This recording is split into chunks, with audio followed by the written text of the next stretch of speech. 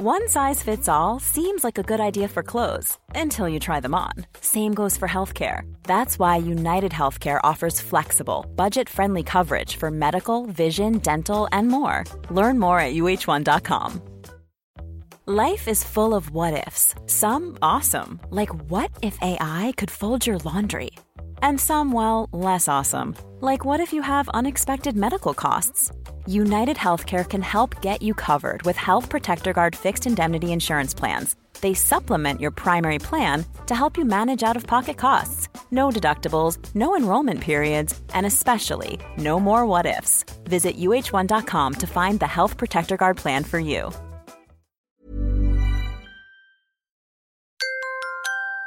Now entering Nerdist.com. Matt and James Bonding Podcast.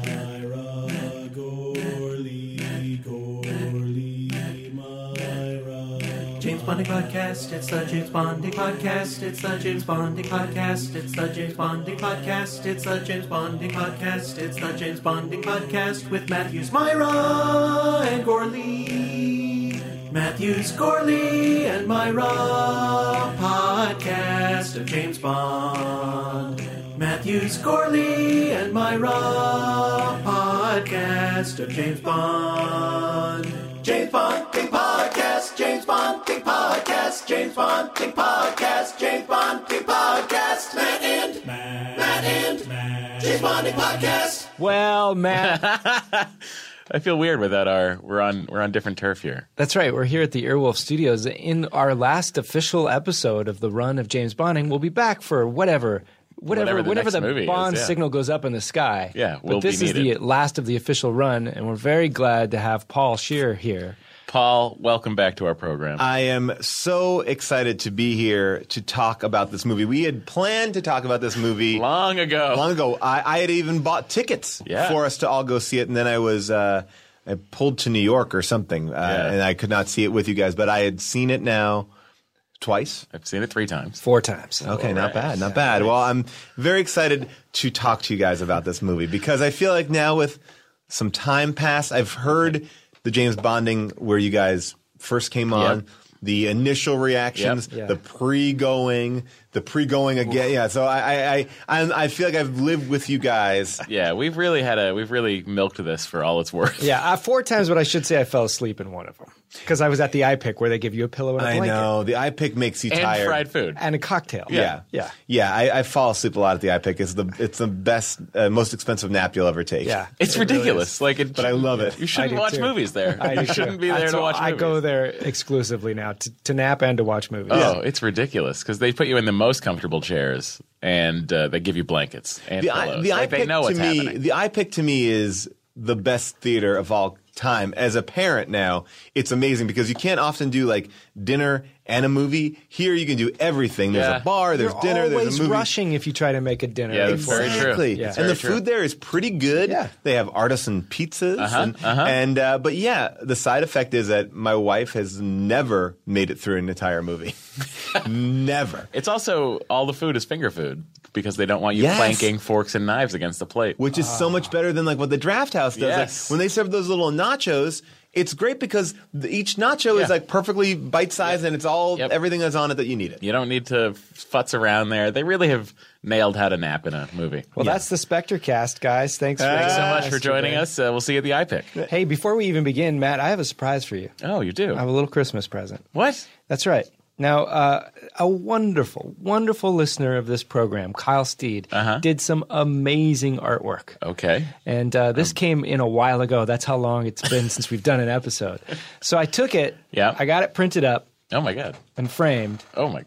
And when this comes out, check my Instagram, Matt Gorley on Instagram, and you'll be able to see what Kyle Steed has done. It's incredible. I am looking forward to seeing this right now. It is a poster. Oh, my God. For James Bonding with you and me painted in like the most classy, professional manner, but it's also rife with inside jokes from the podcast. Pigeon double take. Kananga balloon. I've got a Starbucks Valencia orange refresher martini. You've got a straight up Vesper. Yes. Your watch. Oh my God. Now my only question is, I'm looking at this painting or picture. I love it. It's amazing.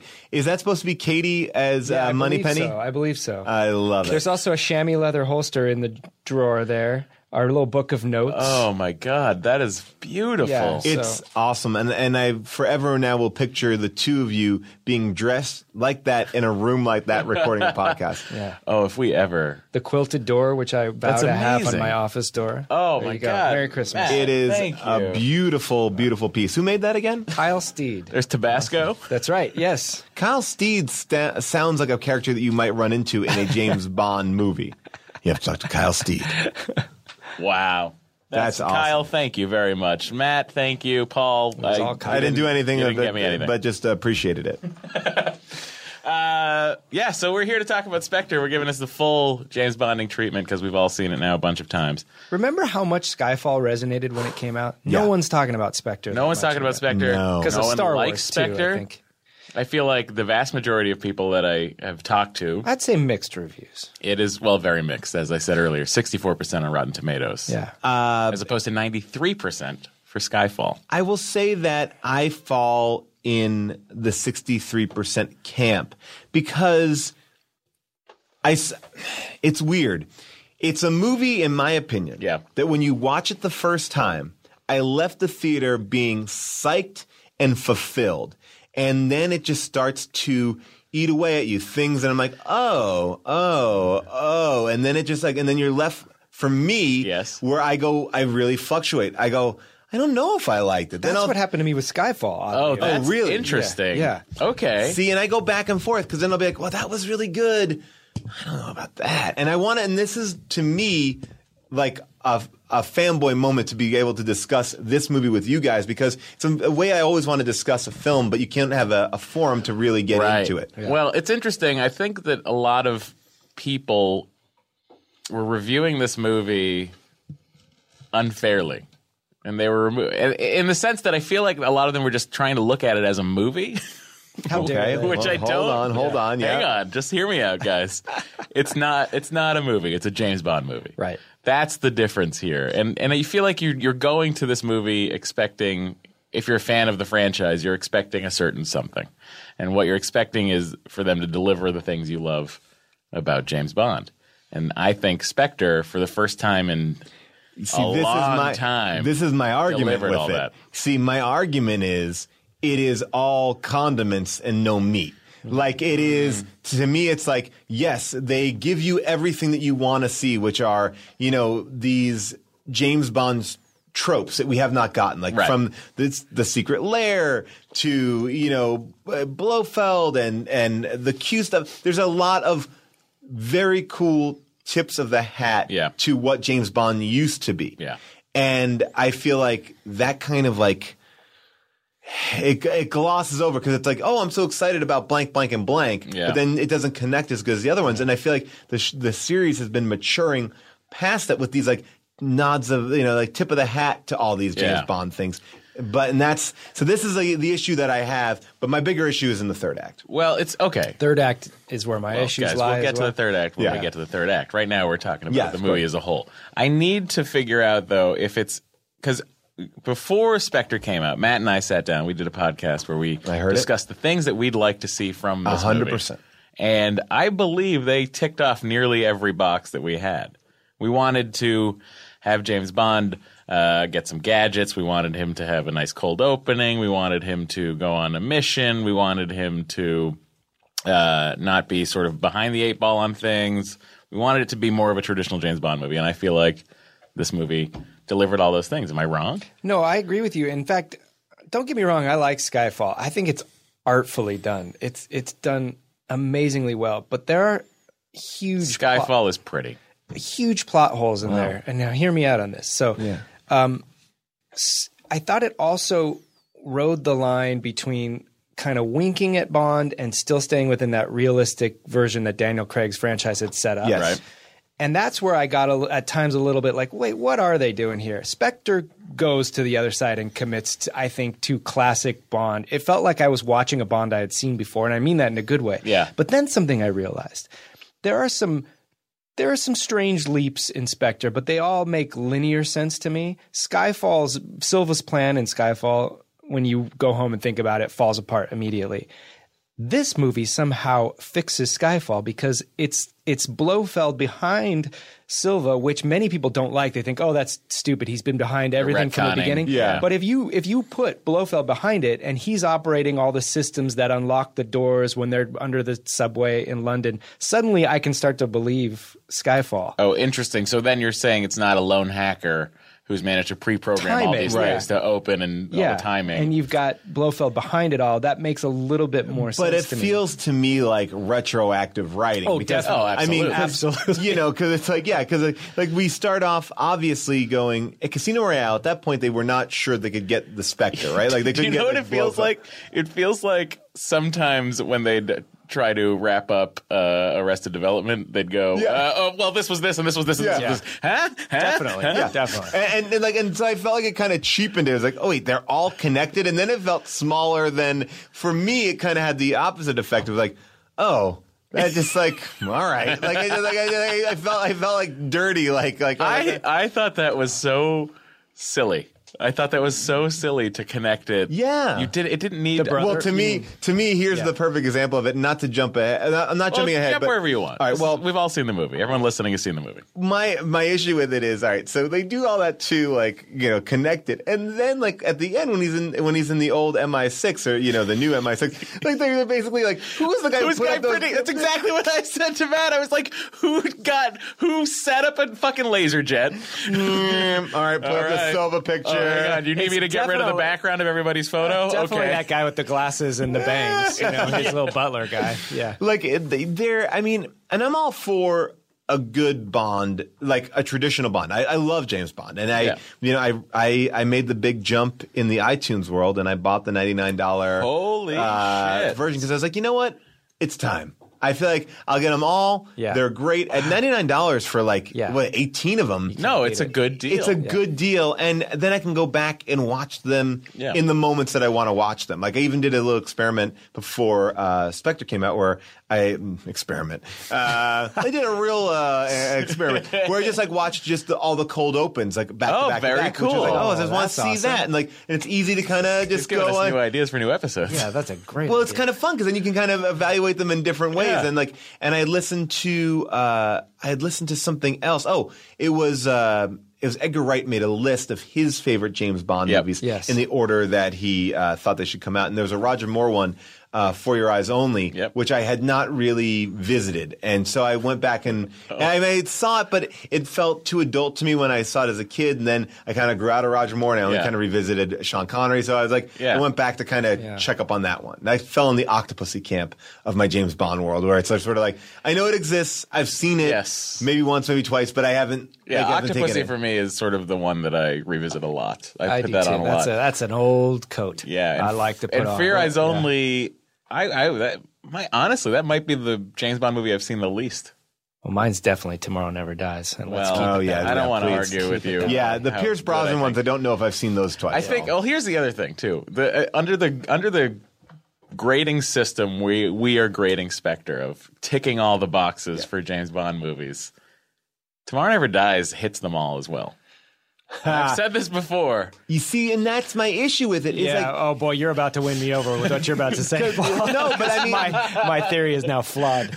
Well, because it is checking boxes without.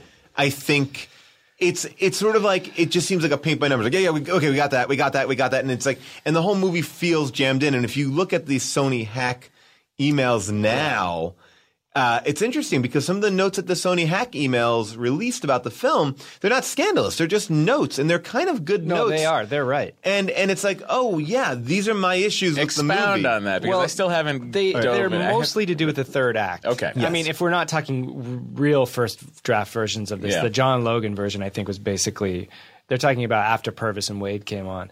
And it sounds like they knew that the third act needed to be fixed, and it got fixed as much as it could. I think the story makes sense, but some of the choices, I think, aren't as good. But the first 2/3 of the movie, I think, is good. The only flaw I have with it is that the relationship between Madeline Swan and Bond is good. I think they made all the right choices, but I don't think they gave you enough in between. And it's sort of my one complaint with the new Star Wars movie is you need moments for these big things that happen to resonate with the characters and for you as an audience member to take them in. I agree, You're not wrong about that on the Star Wars end of things. Well, somebody they don't give you enough time. Somebody said not to spoil anything for people out there who don't want to get spoiled for Star Wars. Like, is Star Wars: The Force Awakens one story day? Like, I mean, like if you like, it seems like it. Yeah, it seems like it. It moves very quickly. Yeah. But and this is where I will go back on my Spectre. I came down hard on it. Love the opening. Love a lot. I love Ralph Fiennes in this movie. I think he's great. A genius. So I love how they bring in M. I love that thing. I love the Monica Bellucci. I really am getting into it. I think where it started to go off the rails, where things got wobbly. Well, this is one nitpicky thing was like the mustache twirling kind of guy. Like you know that guy's a bad guy. Like from the minute he's in MI, the guy from Sherlock. Like like you know, like you're like all right. Like they didn't even try to hide it. Like the man's eyes are. Fucking, just they're like a shark's Yeah. eyes or a doll's eyes. Just like LL Cool J said in the Deep Blue Sea song, Shark Eyes. Imagine if they cast that guy with a like classic genial British. Oh, I say, oh, it's so nice to meet you, and you know that would have been. Can amazing. I tell you my pitch for it? Which Yeah, I think listening. and this would have tinkered with the Bond franchise. Getting the Broccoli's on the phone. If this is any good, I'm going to put the call in. If it was Moneypenny who was betraying everybody, and she was like, I think they're one step away from that because the guy in the bed, they never show the face, and I feel like there are deleted scenes where she was sleeping with Denby. oh, Because his voice sounds like his. They only show the back of his head. I just And also when he gets busted by M, like M kind of gives him his first like signal that he knows what he's up to. She follows M out, but she kind of pauses and gives him a dirty look, and that could be just I don't like you, but it also felt maybe like they have a relationship. something. I just wanted to be. I think I wanted that to be a little bit more of a twist. I think as an audience member, and even like Rafe, everyone seemed like they hate this guy. Like whereas I think it would have been better to be like, oh, it's somebody inside. And if Blofeld had this many tentacles, to really get people. Nice. It wouldn't Like what be. you said there. Like, it wouldn't be the person who's like the newly implanted person in the world. It would be someone that you hadn't noticed. Well, I love that line in Quantum of Solace where Judi Dench says, everyone says they have people everywhere, but you don't actually believe Right. Yeah.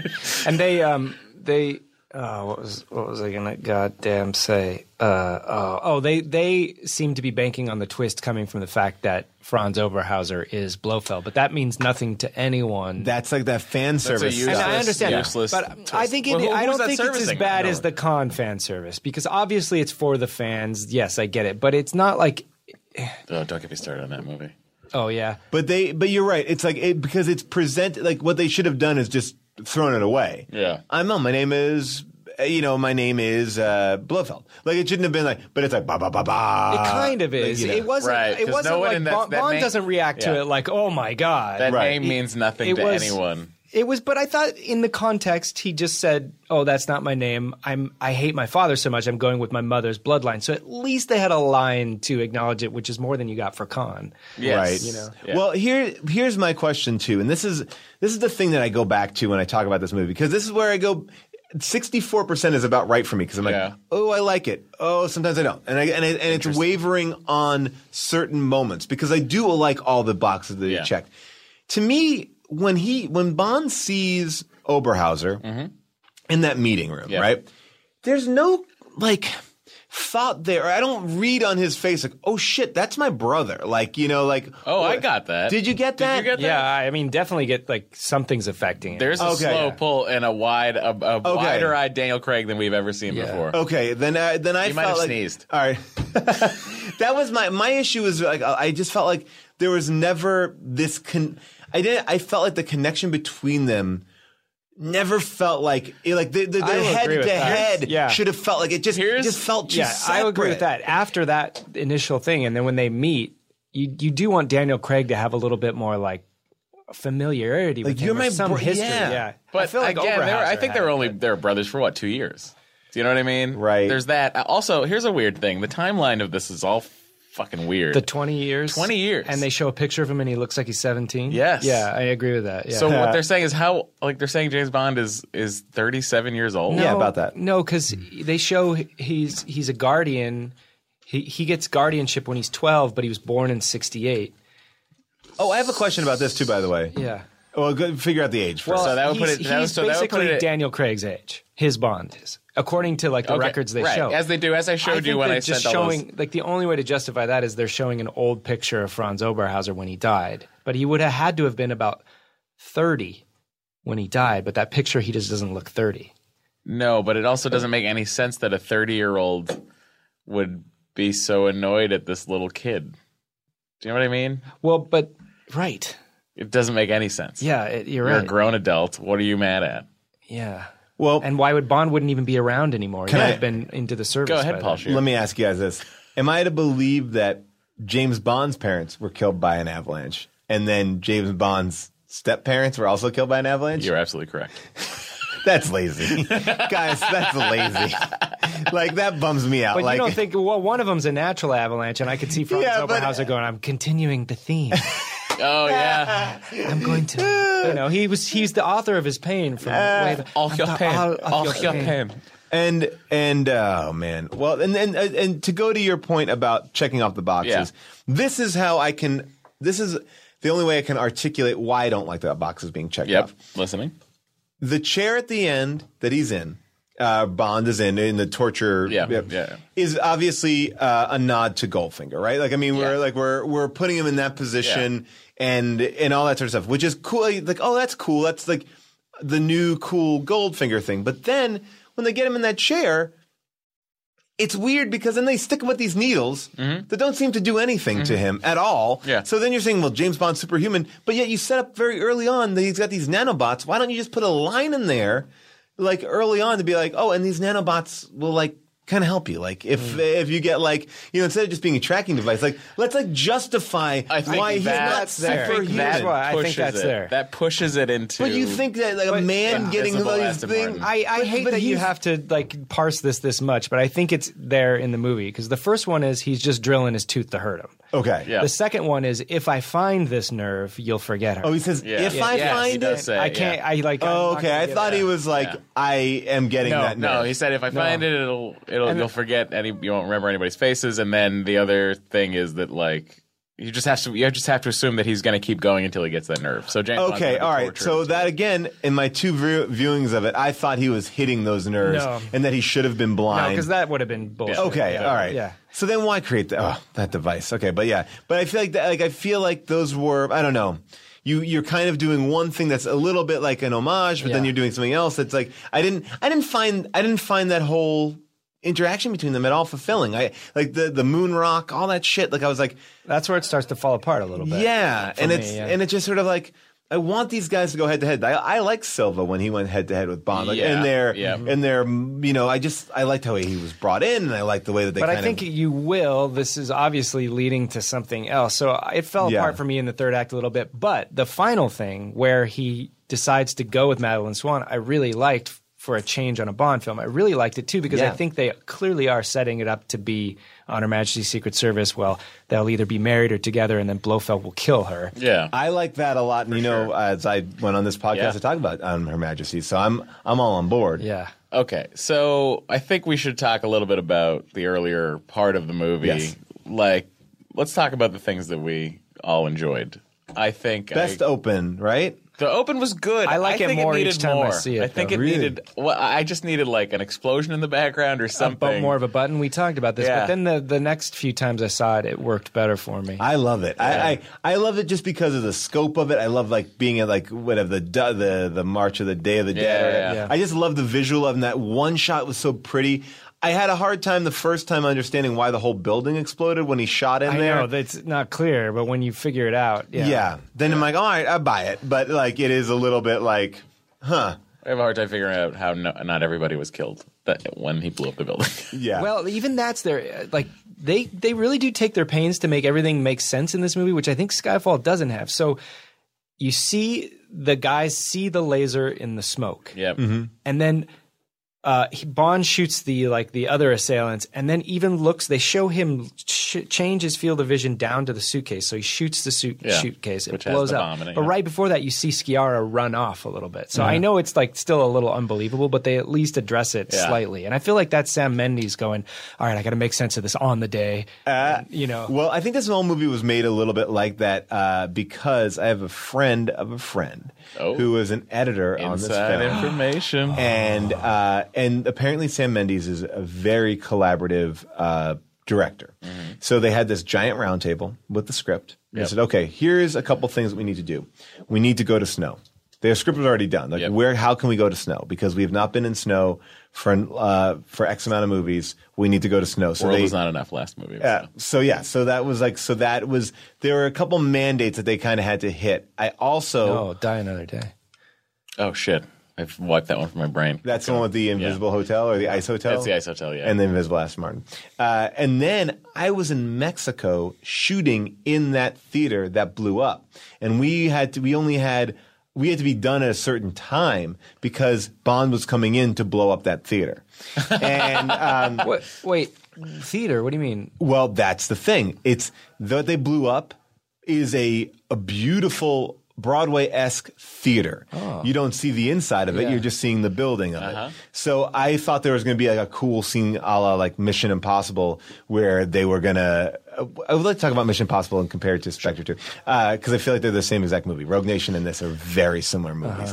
But I thought they were going to be in a theater. I didn't know how they were going to blow up the building. But that was also something that they had gotten word that they could blow up a building. It was retroactively... Well, Mexico pulled out all the stops to get them down there. 100%. But that's interesting because I read the early version of the script and that... When? Phil Noble Jr. sent it to me. I'll send it to you. But that's in there. Okay, so not only is it in there, it is detailed, so detailed to what you see in the movie. And I wonder if it was retroactively... Well, maybe it was more the fact that Mexico was just championing. Well, I guess it's in Mexico, so who knows? No, Mexico was like, please do this. What do you need? You want to blow something up here? How about this theater? Yeah. But I don't think they knew it was that building. I think they made a play. I think, when I was down there, the people were saying that they made a big play to get Bond down there. They gave a huge tax credit. Yeah. It felt to me, and that was my interpretation, that they felt like they were going we wooed them the Olympics to come here because they were very excited. Because that took forever apparently to set up and shoot. Or that's what they were saying. Again, these are all hearsay. I don't know. The editor is for sure that they needed to go to snow. I wonder how many of those mandates they had, and I wonder if it helped or hurt. Well, it can't help. And did they come from Broccoli and Wilson? But if you're never starting with the story and you're having to retro-engineer your story around certain parameters that are arbitrary, that can't help. I think sometimes it does because it's the whole thing of that's the checking the boxes thing, which is I like a snow in a James Bond movie, and it was fun to see. I don't mind that people had an issue with their clinic being in the snow. I was like, I don't. Well, that was mind. also a nice that was just a nod to Honor Majesty's Secret Service. Exactly. I mean, the movie was Honor Majesty's Secret Service. That's what I kind of felt like. Yeah, in some ways, not some ways, in a lot of ways. Well, also Irma Bunt was originally in the script too. Really? Yeah. So they were clearly heading that way. Well, it's interesting to me. I mean, this does throw the whole – I guess we're just all satisfied that the timeline of James Bond is what it is. Whatever. Yeah. Whatever. Yeah. Doesn't matter. Right. Doesn't matter if this James Bond has been married or not or whatever. So do you think Daniel Craig has been married? His Bond character? Bond. No, he clearly hasn't. Okay. I mean, there's no two ways about it. I don't think that there's connective tissue. I think whenever you have a new Bond, it's like a doctor. That's the way I view it. It's a Doctor Who. We are hearing this story from these are the memories of this guy. But all of the previous Bonds were one person. Yes. They take pains to connect them. They were all one This person. is a reboot of the series. It's the first time they've rebooted it, if you don't count Never Say Never Again. But it's that's so so weird. So the Pierce Brosnan was married. Yes, to Tracy, and they. I don't know that they ever bring it up in Brosnan's, but they do in Dalton's and they do in Roger Moore. Yeah. But it's interesting. The thing about the whole floating timeline of James Bond, it is. I feel like they, having rebooted it, they have just moved too fast with it. Do you know what I mean? I agree. They've now made this guy retired. I know. Yeah. That's one of the problems I have with It's the bullshit Skyfall. of Batman. It's the bullshit of The Dark Knight Returns, where like you were only Batman for like 2.5 years, and then your girlfriend gets killed, and you fucking go hide in your house for 8 years. But That's then you not think Batman. about it too, that they'll probably have. We talked about this after Spectre. They'll have to end this storyline and probably this James Bond with the end of Daniel Craig, because how does someone come into this? Before you could step into Bond because it was always episodic. Now whoever steps into this is going to have to follow this storyline. Right. This complicated it's now storyline. serialized. They've got to way reboot that it wasn't before. Yeah. And I feel like, well, that's again with the end, I would have loved this James Bond to end with Blofeld escaping. I thought that would have been a cool anti-James Bond ending. Yeah, because they'll have to start the next one with him. But that's escaping. that's the cold open for the next one. I love it. Right, I guess. Yeah, but I'm with you. I think it would have been cool. It would have been fulfilling on some level. He didn't get his man, and then that continues the story a little bit too, because this guy is so powerful. Like, I don't know. There was something that I feel like they kind of they head in a direction, and then they kind of just go, well, we're going to do what you expect it to be. Yeah. I think that they'll go a little bit more with the books and go to the last Blofeld novel, You Only Live Twice, where he has this like death garden where he grows like plants that are venomous and stuff. And Bond has a showdown with Irma Bunt and Blofeld, and he kills them with his bare hand. Like I think he chokes Blofeld to death or something in their Japanese castle and garden or wherever they're living. I love it. But I think it'll be after he kills Madeline Swan. But it's also like, do you think Craig's coming back? We think, right? He's going to come back. Yeah. Right? And I like that. I did like so. You met him. Yeah, I did. Yeah. He's a great guy. By the way, so I have to say that you told me to check out that episode of Nerdist, and it was fantastic because I've never seen him so light right? and fun. I think of him as someone that is difficult in interviews, Yeah. and that was really refreshing, and I got more out of him than I ever have. Well, you realize it's like, oh, he's difficult to idiots. Yeah. Like He doesn't suffer fools. You go around the world and you're answering the same stupid questions 1,000,000 times for 8 hours a day, if not more. And you probably are just getting short with everybody. And I felt like when I was on there, I was like, oh, I love him. Yeah, it was interesting to sort of take the approach with him of just, we had the luxury of having time. Yeah. So we had him for an hour, so we could just sort of slow roll it out. And it was good to talk to him, not start off and being like, so what makes this Bond different? Yeah, but like, the more important questions are like, what does he smell like? He smells like a natural deodorant. And then nice. when when you meet people in real life, does he cut a tall figure? Does he feel shorter? He felt taller than I thought he would because he's about my height. Oh, wow. But he just felt taller. Like when I stood up to shake his hand, he came in. He was dressed like you'd think James Bond would dress. Like he had on a brown sweater with a tie and a brown vintage Levi leather jacket with like a France pin because that had just happened. Yeah. And I'm like, oh, hello. I imagine he sat like this and then ended up like this. He crossed his legs a lot? He sat like this. I sat my entire posture throughout the episode was this. I just was back and I put the microphone on my lap and I just sat. He was right there. Hardwick was right there. I love it. And I just was like, It was one of my favorite things to listen to. And again, like talking about Spectre again, it's like, oh, I saw it opening night at midnight. I'm so excited to be there. And there's so much. And I think Sam Mendes as a director, like that car chase that he does when they're in the canals is I love that car chase because I thought they just felt like effortless. Like it just felt smooth in a way. It's a good car. I liked that the rounds weren't loaded into the guns. Yeah, and I love that. I did not like the music. No, bit. I didn't either.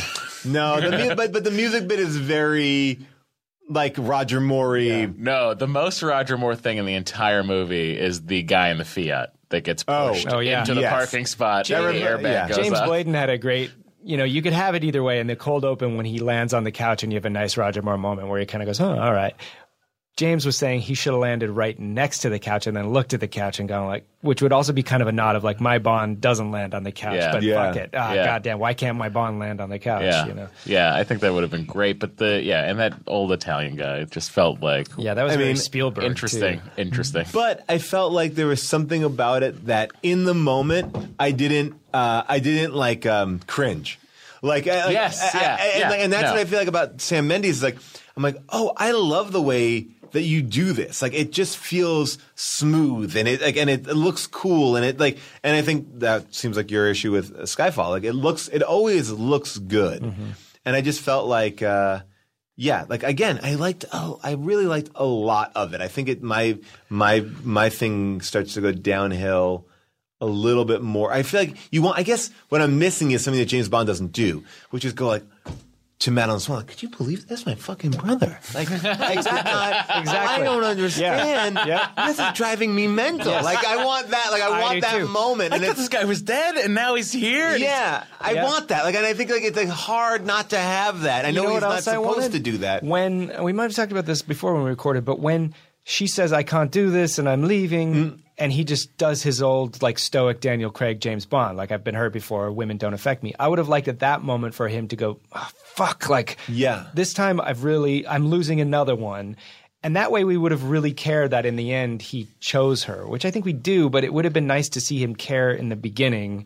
And then we'd understand that he loves her because we've only heard her say it. And they haven't had a ton of character development to make you believe it. Yeah. Well, it's a problem of a character that is an emotional void. Like, and I think that he's done a great job of, like, making that a realistic thing. And he's like, so his highs aren't highs and his lows aren't lows. He's just kind of always at middle and sometimes a little bit more angrier, the psychology of James Bond is interesting. Like, he's so detached all the time. That's why I wanted this to break, and that way we'd know why he would go with her, because like Vesper, he's finally found another woman. Who would you like more, Vesper or Madeline Swan? Vesper, I'll always be Vesper, she's amazing. I took my dad to see this when he was in town because we have a Bond history. He really liked it. And then I got to go with Madeline, sorry. Huh? Oh, really? Yeah.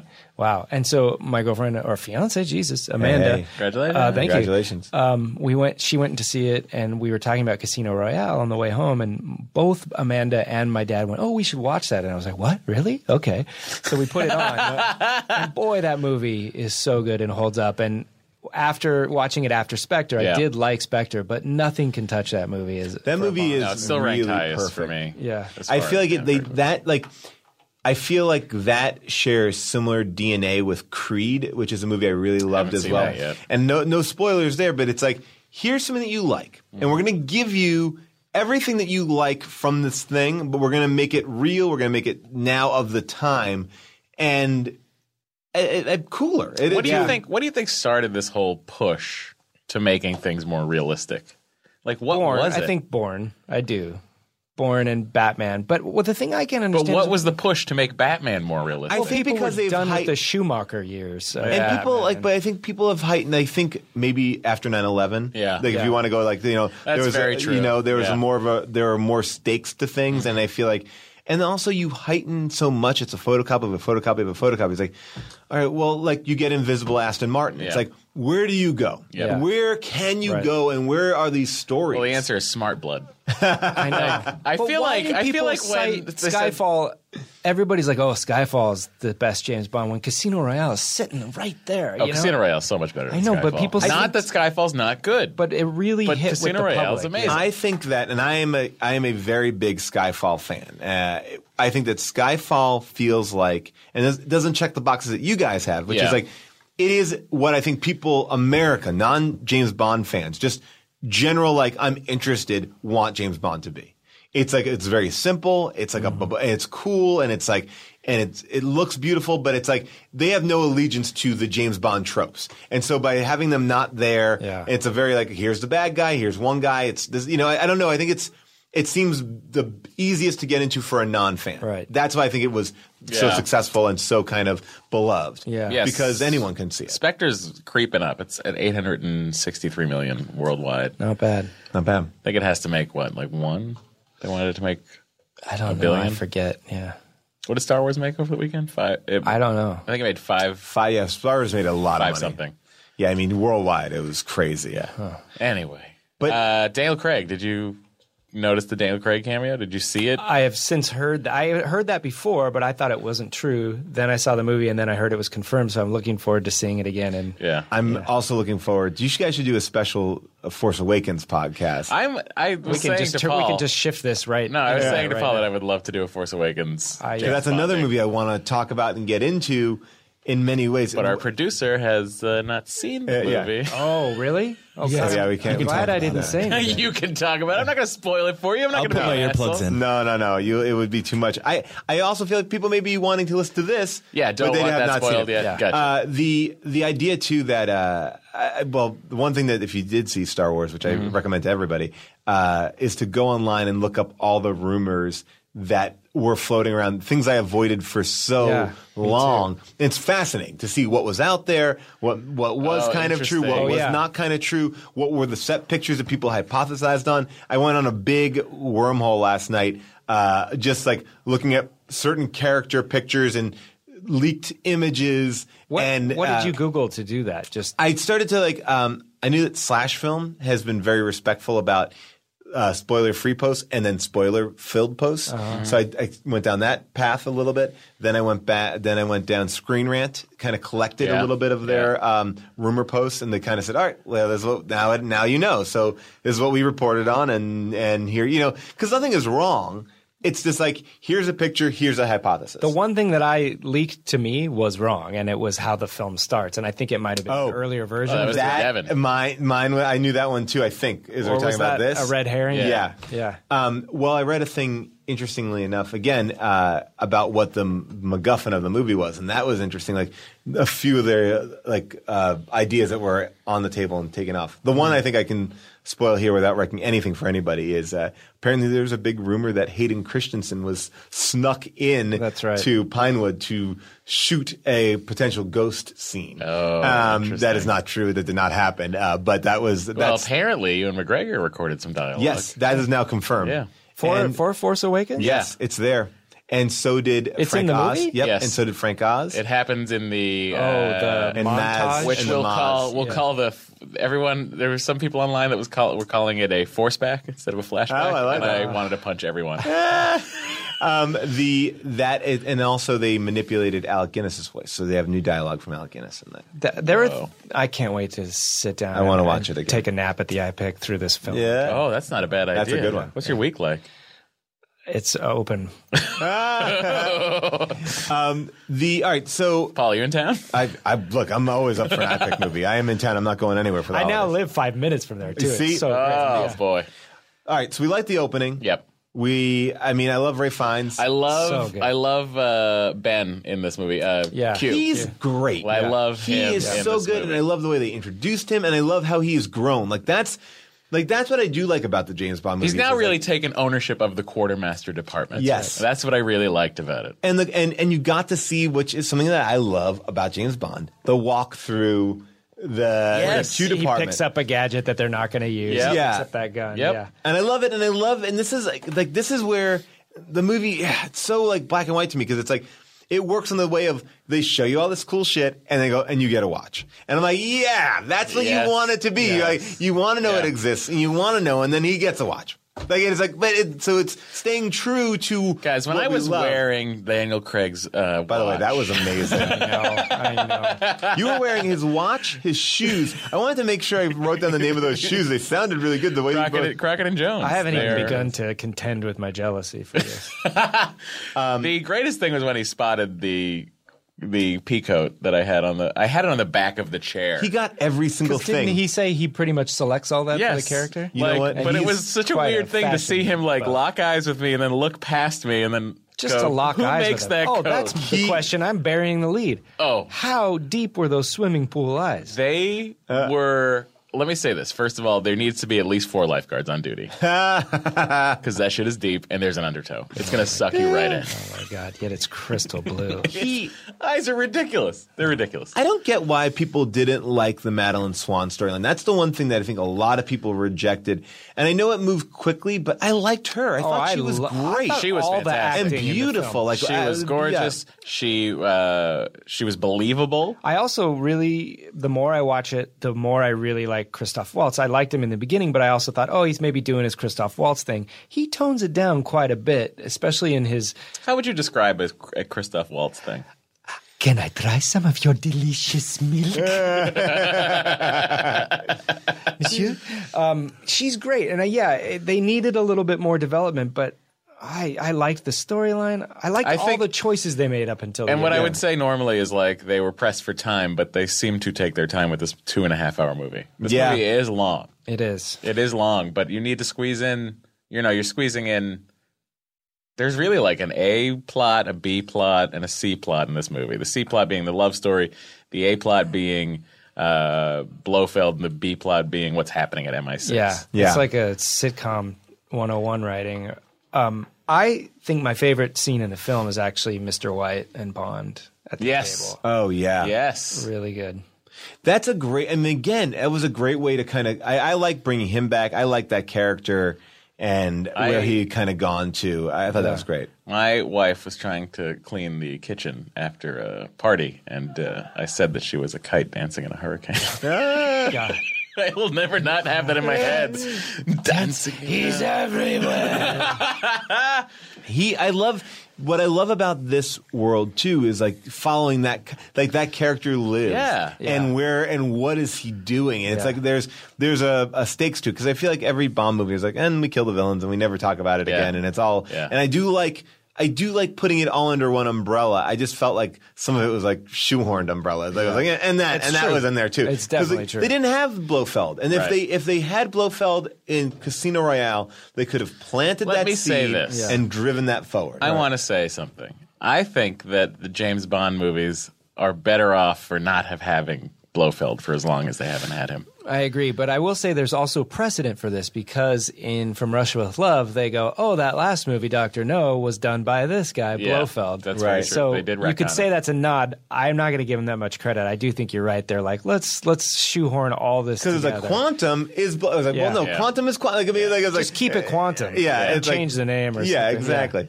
They just a subset of Spectre. But you see that was the thing. But you see, like, instead of... And that's why I think, like, the fan service shit is a pain, because like just make it just go like, oh, that was like but they want to use Spectre, they want to say Spectre, and because it is cool, You're and right. it's and so then they have to like kind of ratchet it I was back. on the edge of my seat wondering if they would tell you what the acronym stood for, just to laugh out loud in the theater. At the end of the day, That would though, have been great. And I had this a little bit with Star Wars. I was talking on another podcast about this, that Star Wars and James Bond, for better or for worse, exist before I grew into a critical phase. Mm-hmm. So not only it's one of the two things probably in life that I can go into these franchises leaving my criticism at the doorstep, but I also feel I just realized recently that I'm doing myself a favor of like, these aren't Godfather movies. They don't have to be brilliant. Why not give myself the gift of enjoying them? They're popcorn movies. And so here I am on a podcast where all we do is dissect these films saying I shouldn't do that. But we do it with love. We do it with love. Yeah, but there is something to Star Wars especially where I was like, yeah, there was some flaws, but remember, you were a kid when you saw Star Wars. If you watched it right now, you would find some major flaws. There always are going to be flaws, and I feel like there's one perfect movie. It's called Jaws. The end. I'll say Casino Royale. But I love these movies, and I love watching this one, and I love being there on opening night, and that energy of fans enjoying and wanting to see this thing. And no one does this action like this. And when you see it like in the Avengers, it doesn't feel real. Yeah. But now, to bring back my other point, I really am a huge fan of the new Mission Impossibles after J.J. Abrams took over. Yeah. And I think that this movie is very much plot-wise similar to Rogue Nation. I know I brought it up a little bit earlier, but if you look at them down the center, it's someone trying to shut down MI5 and make it more modern. Someone's trying to shut down the Mission Impossible Force and bring it to the CIA. Then, and both of those guys are like these evil guys, and one guy's on this mission and he's trying to hide it from the other guy. They're both doing that. Like, the only difference is that Jeremy Renner is a little bit more on Tom Cruise's side, but they pair up with, a very powerful female. There's a lot of similarities to storytelling. Well, there's no doubt the current Mission Impossible series are doing classic Bond better than Bond is now, because it's not entirely going for that. But that Mission Impossible movie was like the best Roger Moore Bond movie I've ever seen. Yeah. You know? Well, it's also like no one is going to touch Tom Cruise right now with his with his fucking stunts that he will do in real life. Yeah, they're amazing. Like it's crazy. And it's also crazy that they're insuring him. I don't know if like Xenu's involved, but probably he seems to be just. Well, I think if you do it enough, and you are the producer and you are the lead, and you can't get, and the movie gets made because of your involvement, you can kind of call those shots. He's just not an actor for hire. Well, I mean, if you remember in Mission Impossible 2, he's free climbing. Yeah, that's right. At the beginning of that movie. That's where it started as far as I can remember. Like, he's always up in the mix. He's an on-screen adrenaline junkie, man. Now, when I talked to him at the Nerdist podcast. Listen to that one now, too. Don't. It's such a garbage interview. Really? It's such a fluff time thing. It's so weird because he is right? Like you cannot. Right, you're not going to ask him like he says on the podcast that he watches a movie every day. He loves movies. He has a theater at his house. So when you ask him what a movie he likes very recently is, I did listen. He to just this. goes. So many, it's just I can't. Like it's that kind of thing, like where he's worried about. Because they're probably all his own movies. Maybe it's just. I feel like you got him. Like, did you get him around award season? I feel like it's like you don't want to say what they like and what they don't like, or it's so weird. It's like I feel it's like just be like, oh yeah, I watched Young Frankenstein last night. No one will argue with it. Great, fine, cool, right. You want to see a Mel Brooks movie? Like, that's great. But it's like, I feel like they're very so like weird. Daniel Craig much more revealing. I loved Dave Bautista in this movie. Yeah. Oh, he was great. That was a fun villain. Again, like great. A great nod to it. And potentially not dead. Oh. They may Jaws him. I think they might Jaws him. If they decide to go full bore with this reboot style, like this classic style, they may Jaws him back. I hope they Jaws him and turn him good. They may. I mean, he's clearly likable. I'm just so surprised that Dave Bautista coming on as like this great action. Well, he's great with a mono. By the way, he's doing it the right way. The monosyllabic acting guy, like or no words, But watching Richard Keelan for Your Eyes Only just recently, that is one of the coolest scenes. And it's a Roger Moore movie, so it's always a little goofy. But like Jaws just rips apart a car. Like they're in a car. Oh, The Spy Who Loved Me. Oh, sorry, The Spy Who Loved Me. I'm sorry, that's the one I was talking about. Now, For Your Eyes Only is one there with the Italian guy climbing on the mountain. Sorry, I had whited out too. I was like, wait, what is he talking about? Oh, sorry. I messed it because that's again. For Your Eyes Only and The Spy Who Loved Me also feel like one movie to me that I don't really. Very similar. I mean, I know. I guess it was not. It was like too 70s to be. I don't know. Yeah. It doesn't resonate with me. But I remember the night when they're in Cairo and all that sort of stuff. But that first introduction to him just ripping apart the minivan is so. When they're at that weird outdoor Egypt light show. Yeah. The pyramids. Did that actually happen? Because I was like, I want to see that. That was a huge question for me. In fact, they, I think they shot during one of those, if I'm not mistaken. Very similar to the View to a Kill butterfly show. Like taking. Do you guys want to shoot during the 3 p.m. or the 5:30? Well, can we get into 3, and then if we miss something, we can get into the 5:30? I will say this about Spectre. Same thing with Skyfall. I clearly need more time to fully, like with a Bond movie, you almost need years to let it settle into the franchise before you can kind of pick it out. Well, that's why I even watching it a second time made me understand parts that I was like, when I walked out the first time, I was like, I walked out psyched. I had the poster because I got it because I was in the middle of wherever I was, and I was and I walked out psyched. And then watching it, and then I was like, oh, but I don't understand this. And I read a couple things online, and people were like, man. And then I was talking to people, and I was like, oh, I don't know. And then I watched it a second time. I was like, oh no, it's there. You just have to kind of dig. Like you're saying, it's there. It just is covered. It should have been more. The first bad review of it, I had tried to read. In the first paragraph, the person says that James Bond conjures an airplane out of nowhere. And I just got really annoyed at that person because there's an establishing shot with the runway right next to the building. Yeah. Like, I just was like, pay more attention before you try to rip a thing apart. And I also feel like the franchise is too smart for that. They're not doing anything like that. Yeah. Like, my issues are more story issues. They're not like Bond issues. And I feel like whatchamacallit too. The thing, the review that gets me is he's so uninterested. He's so checked out. Daniel Craig's so checked out in this movie, just going through the motions. I read that so many times, and I was like, I don't get that at all. Like, I feel like you picked that up in the one scene where they're escaping the because he's just moving sort of slow. But I feel like it's both a character choice and maybe informed a little by Daniel Craig. But it does feel like the character's allowed he got beaten. Didn't he break his leg or his arm on the movie? Tore his ACL. Tore his ACL. Yeah. I feel like maybe he's like, I don't want to run anymore. In the train fight. I think that's probably what it is, yeah. Well, I also think it's like the character, Daniel Craig's James Bond, has been first of all, he resigns in the first movie. Like this is a guy who just like doesn't want to be there at all. He resigns in the first movie. Quantum, he's totally rogue, right? In Quantum, Mm-hmm. He goes there after him, and he's rogue. He's like, I'm out of here. I got to watch Quantum again. Yeah, Skyfall. Watch it back to back with Casino Royale. Much better. I think it's going to age a lot better than people remember. And then in Skyfall, he gets shot in the shoulder, and then decides, I quit. He's always getting out of it. Now, we were talking about this before, and I was like, oh yeah, he never wants to be James Bond. He's the only James Bond that doesn't want to be James Bond. Right. Yeah. And that's why I thought like the setup, the ending of Skyfall, where he hands him a dossier and he says, "Are you ready to get to work?" Or, with pleasure. I was just over the moon. I thought, here we go. Finally, James Bond's going to go on a proper mission and do his thing. And he is going on a mission, and it's given to him by Judi Dench, by the way. Great job not spoiling that cameo for anybody. Oh, yeah, that was great. It was a nice surprise. It was great to see Dame Judi drenched. But the character then at the end of this movie, where you're sort of getting your James Bond, he again chooses to leave. This guy has never... I like that. This guy has never... I like that because they've at least committed to the fact that he's reluctant to be, and he's basically only doing this because he lost Vesper at this point. He's like, fuck it, I'm never going to have a normal life. I might as well be a sociopath.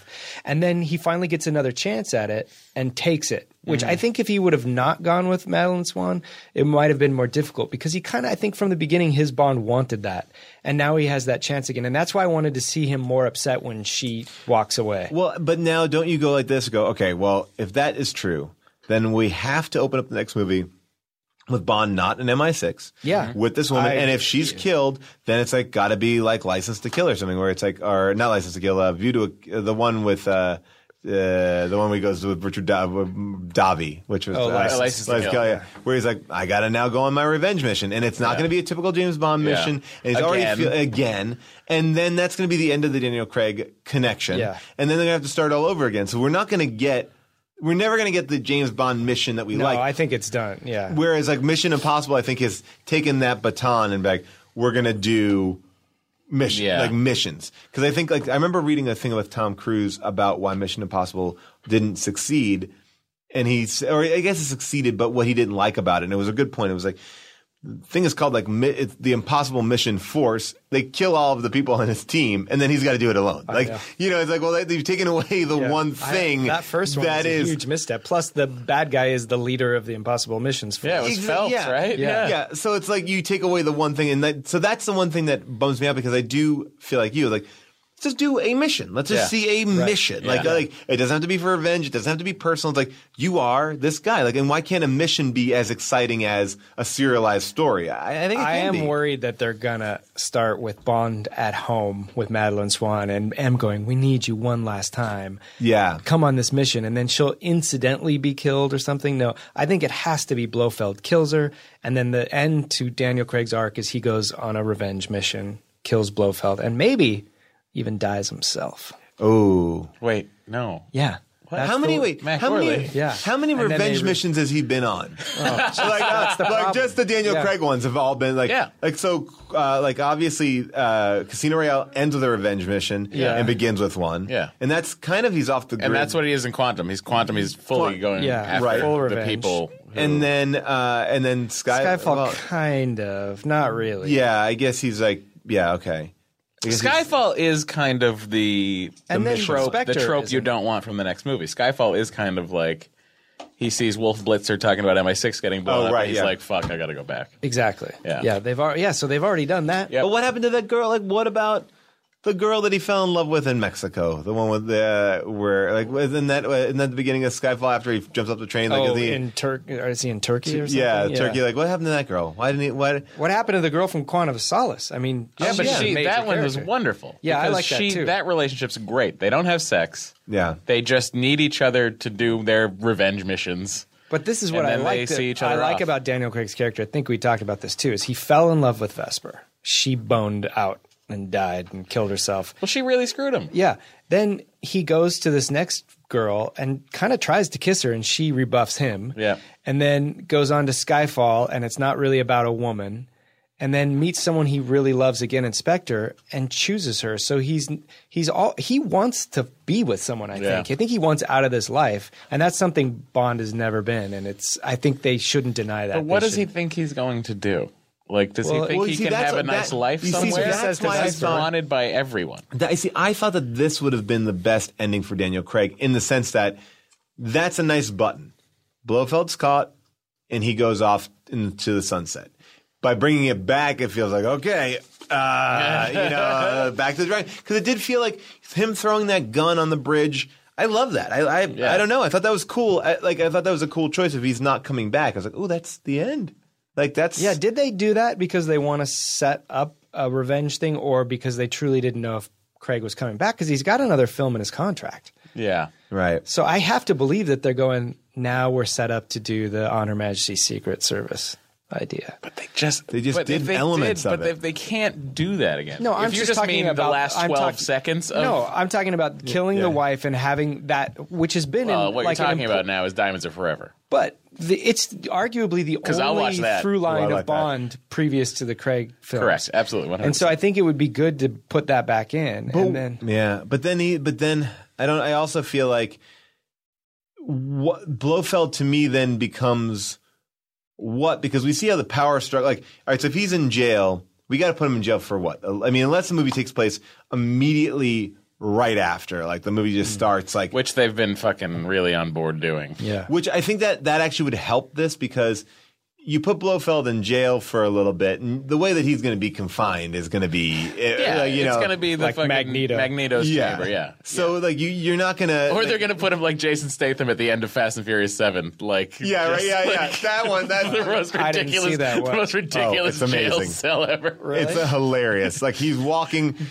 down a hallway, and there's like these little gun windows, like maybe like 6 on each side, each with like guns trained on him, and then he's like being flanked by The Rock and like armed guards putting into a small cell. Like that's how it ends. And it's like beneath the surface of the earth. It's like crazy. Like it's hundreds of feet below the surface. It's essentially the best like prison ever built. Maybe they'll Lex Luthor him with just a hot air balloon. But I would like to say, I mean, I guess I feel like, because I feel like the power void would, like, because then you have to be like, well, Blofeld escapes, then he has to get back into power, because this is a group of criminals. Like the minute he's gone, they're like, all right, who's next? You want to get in here? Like, I mean, they're not going to be like, all right, guys, he's back. Everyone back to your old positions. Like, then he's going to have no power. Like, they have written themselves into a corner for sure. But I think that may have come out of the fact that they're like, we don't have an ending. Let's just get something that'll work for this right now. Right. And they may be screwed. Should we like call them and be like, we'd be glad to break the story for you? Oh yeah, let us move on.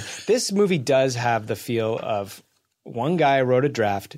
The people didn't like it. They brought in people that fixed a lot of it, but at the same time, now you have 2 voices on it, and so something isn't totally right. And then they brought a third person in, and it does feel like you're going in and out of 3 people's scripts a little bit. So you have read the first version of this movie, the first draft? Or? No, I've read when Purvis and Wade came on board. I don't know if it's before or after the addition of Jez Butterworth. What has Jez done? Other than having a really great name, I don't know. I feel like that's like syrup and human body fluid all at once. Don't you feel like 2 other people have looked at it that just are not credited? I feel like there's so many people. Like, I mean, Carrie Fisher wrote was it The Phantom Menace? Like, there's which is a crazy fact. She did some dialogue. Buckle the fuck up. Yeah. What are you talking about? Yeah. Like Lucas brought Carrie Fisher in to punch up The Phantom Menace, not The Force Awakens. Because he loved Postcards from the Edge so much? Like what? Just wanted to bring some of that Carrie Fisher humor into the mix. Yeah. Like the most Can you pull anything out of that movie that could possibly be? Oh my God. No. I'm trying to think of anything that has any kind of like this movie, spark. Force Awakens, essentially starts with a joke. It's amazing. Yeah. Like No great. pod is worth two slaves, not by a long shot. That's probably she wrote that. I bet I know what it was. She came up with the Sebulba character. I know what it is. You're a pilot? All my life. She probably, like, George was like, I got to bring in a Jew to write this clearly anti-Semitic traitor that has slaves. She just used that script to roll up tightly so she can snort cocaine out of it. Yeah, now talking about Spectre, I want to go see it again, and now the things that I like are bigger. The one thing that you guys clarified for me is very important. I thought that he was hitting those veins. Right, yeah. He's not a Superman. Because it seems like he's like he's like bracing. Well, it would hurt. I mean, by the way, it would fucking really hurt. Yeah. Like especially the tooth. Yeah. That one would hurt the most. This is soft tissue or something down there. But the tooth isn't like crazy in the sense of like that's how they did dentistry for years before anesthesia.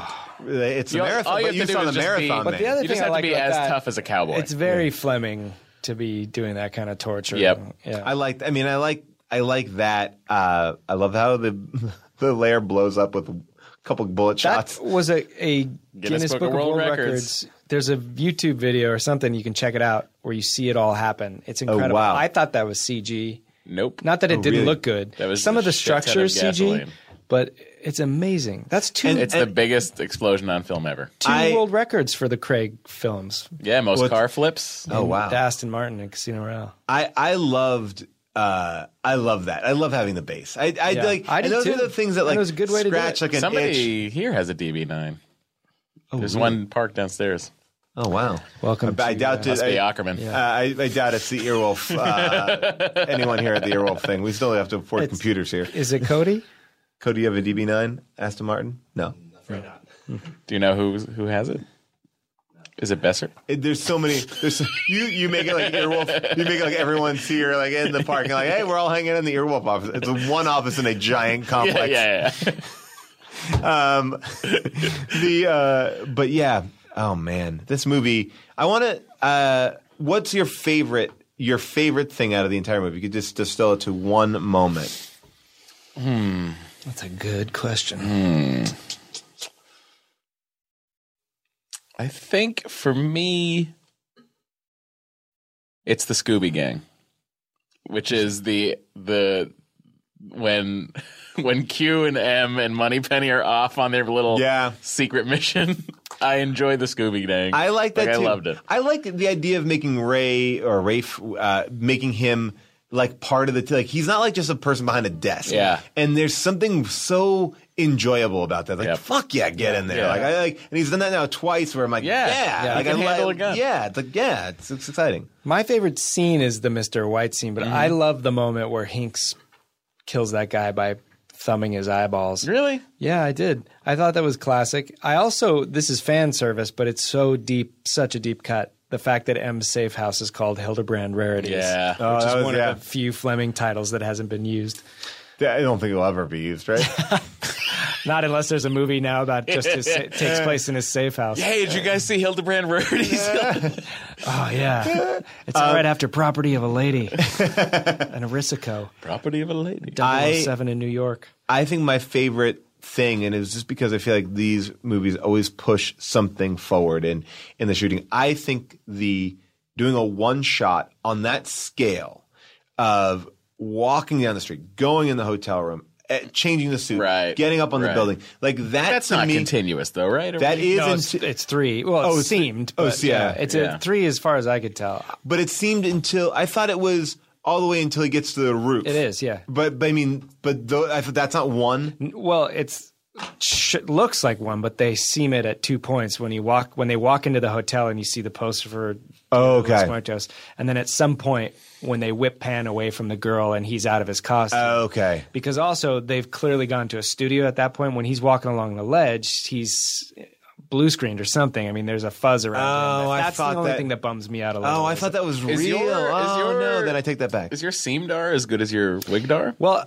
no, I will say maybe it isn't because I've been burned on this before because I thought for sure when those two guys fall through the window in Quantum of Solace, that was all CG, but they really did it. But they end up treating it so much in post-production that it looks like CG. So it could be the same thing with this. I thought he was definitely on that ledge. I mean, if he's not on the ledge, I'm more upset about it. But I like the scope of something that big. Like, I feel like that's a fun, like, I feel like James Bond has been a very solitary, real, like, based in a lot more real moments, or at least that's my memory of it.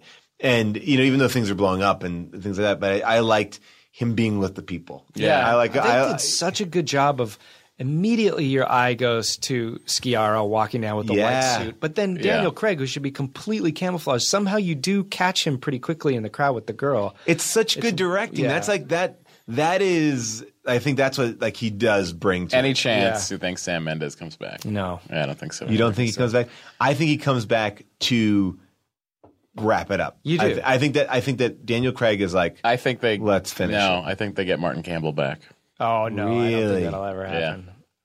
Why? Because of Green Lantern? You think that no one's going to touch him, or what? No, because all he wants to do is be known for Green Lantern.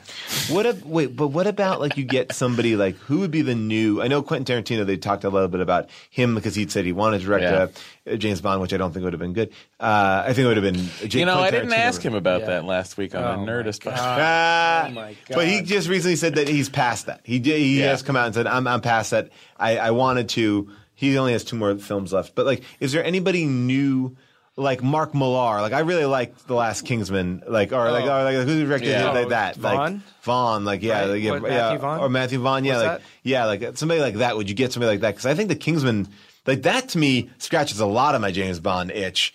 I mean, it's super violent and dirty and whatever. But I think that's too slick with all the bullet time, speed ramping and stuff. But not to say he couldn't do it otherwise. Well, fucking Lee Tamurai with the speed ramping and Die Another Day was like.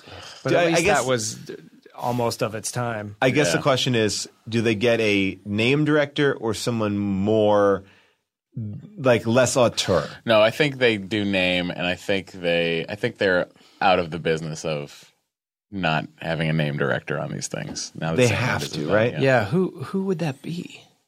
Who would you like to see? Alberto, the guy that did Revenant and Birdman. Oh my God, that would be amazing. No, it's too much. Like that's why Tarantino wouldn't have worked. Like Bond is already enough style.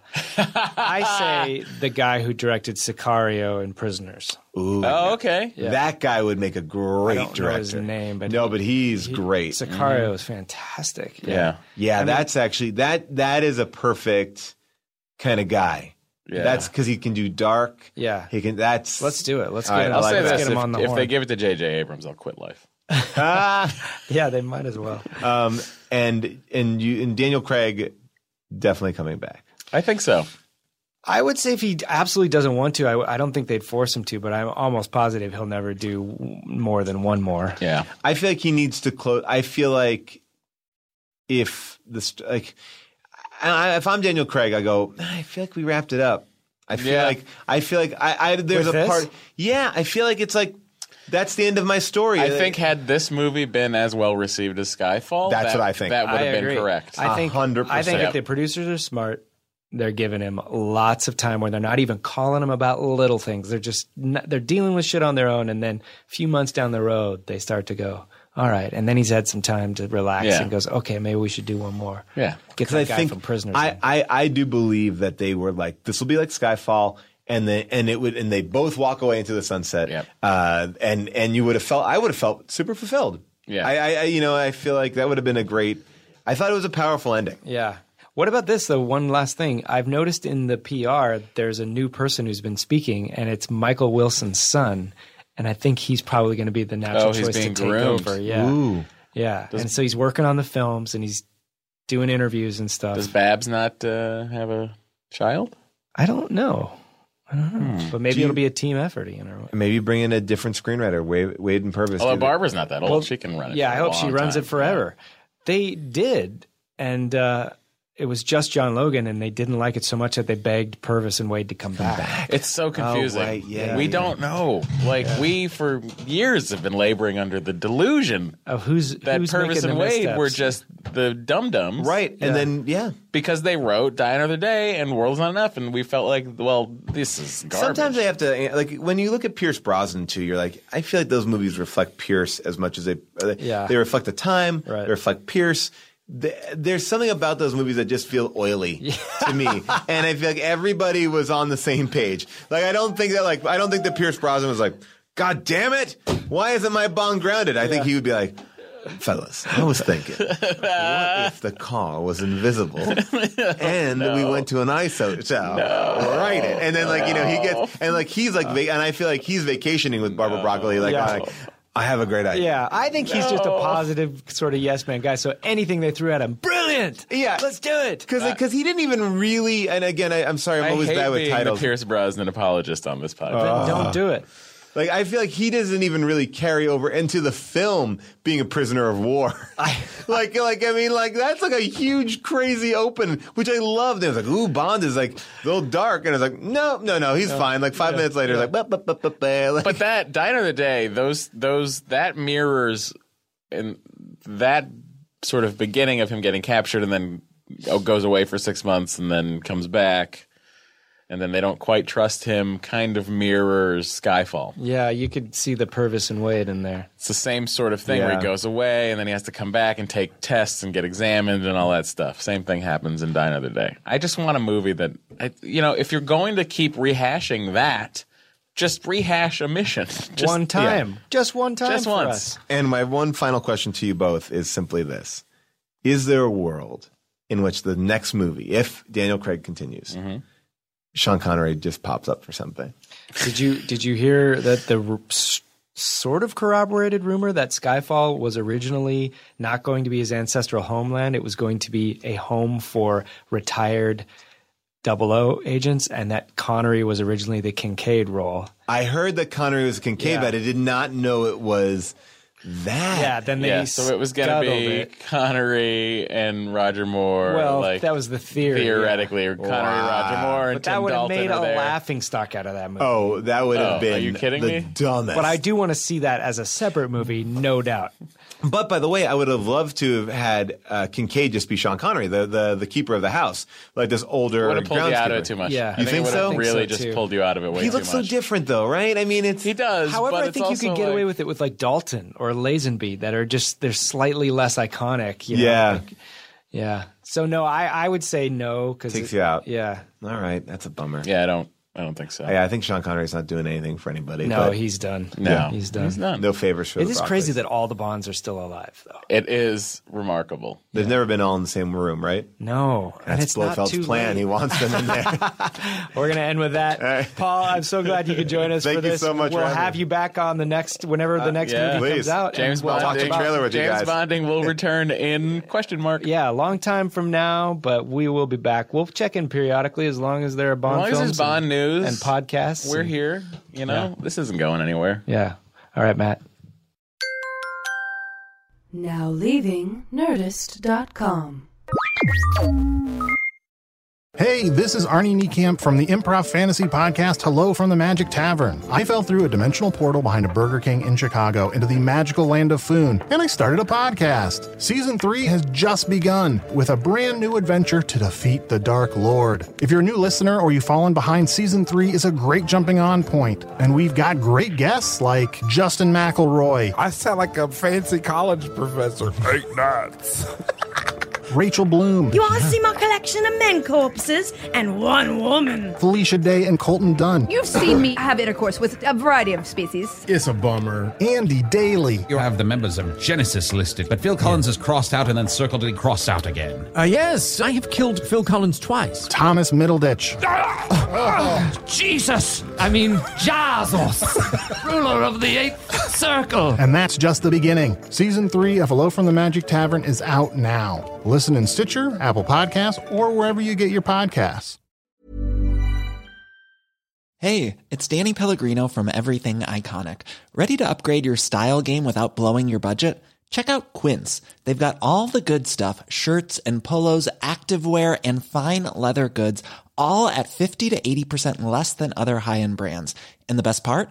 They're all about safe, ethical, and responsible manufacturing. Get that luxury vibe without the luxury price tag.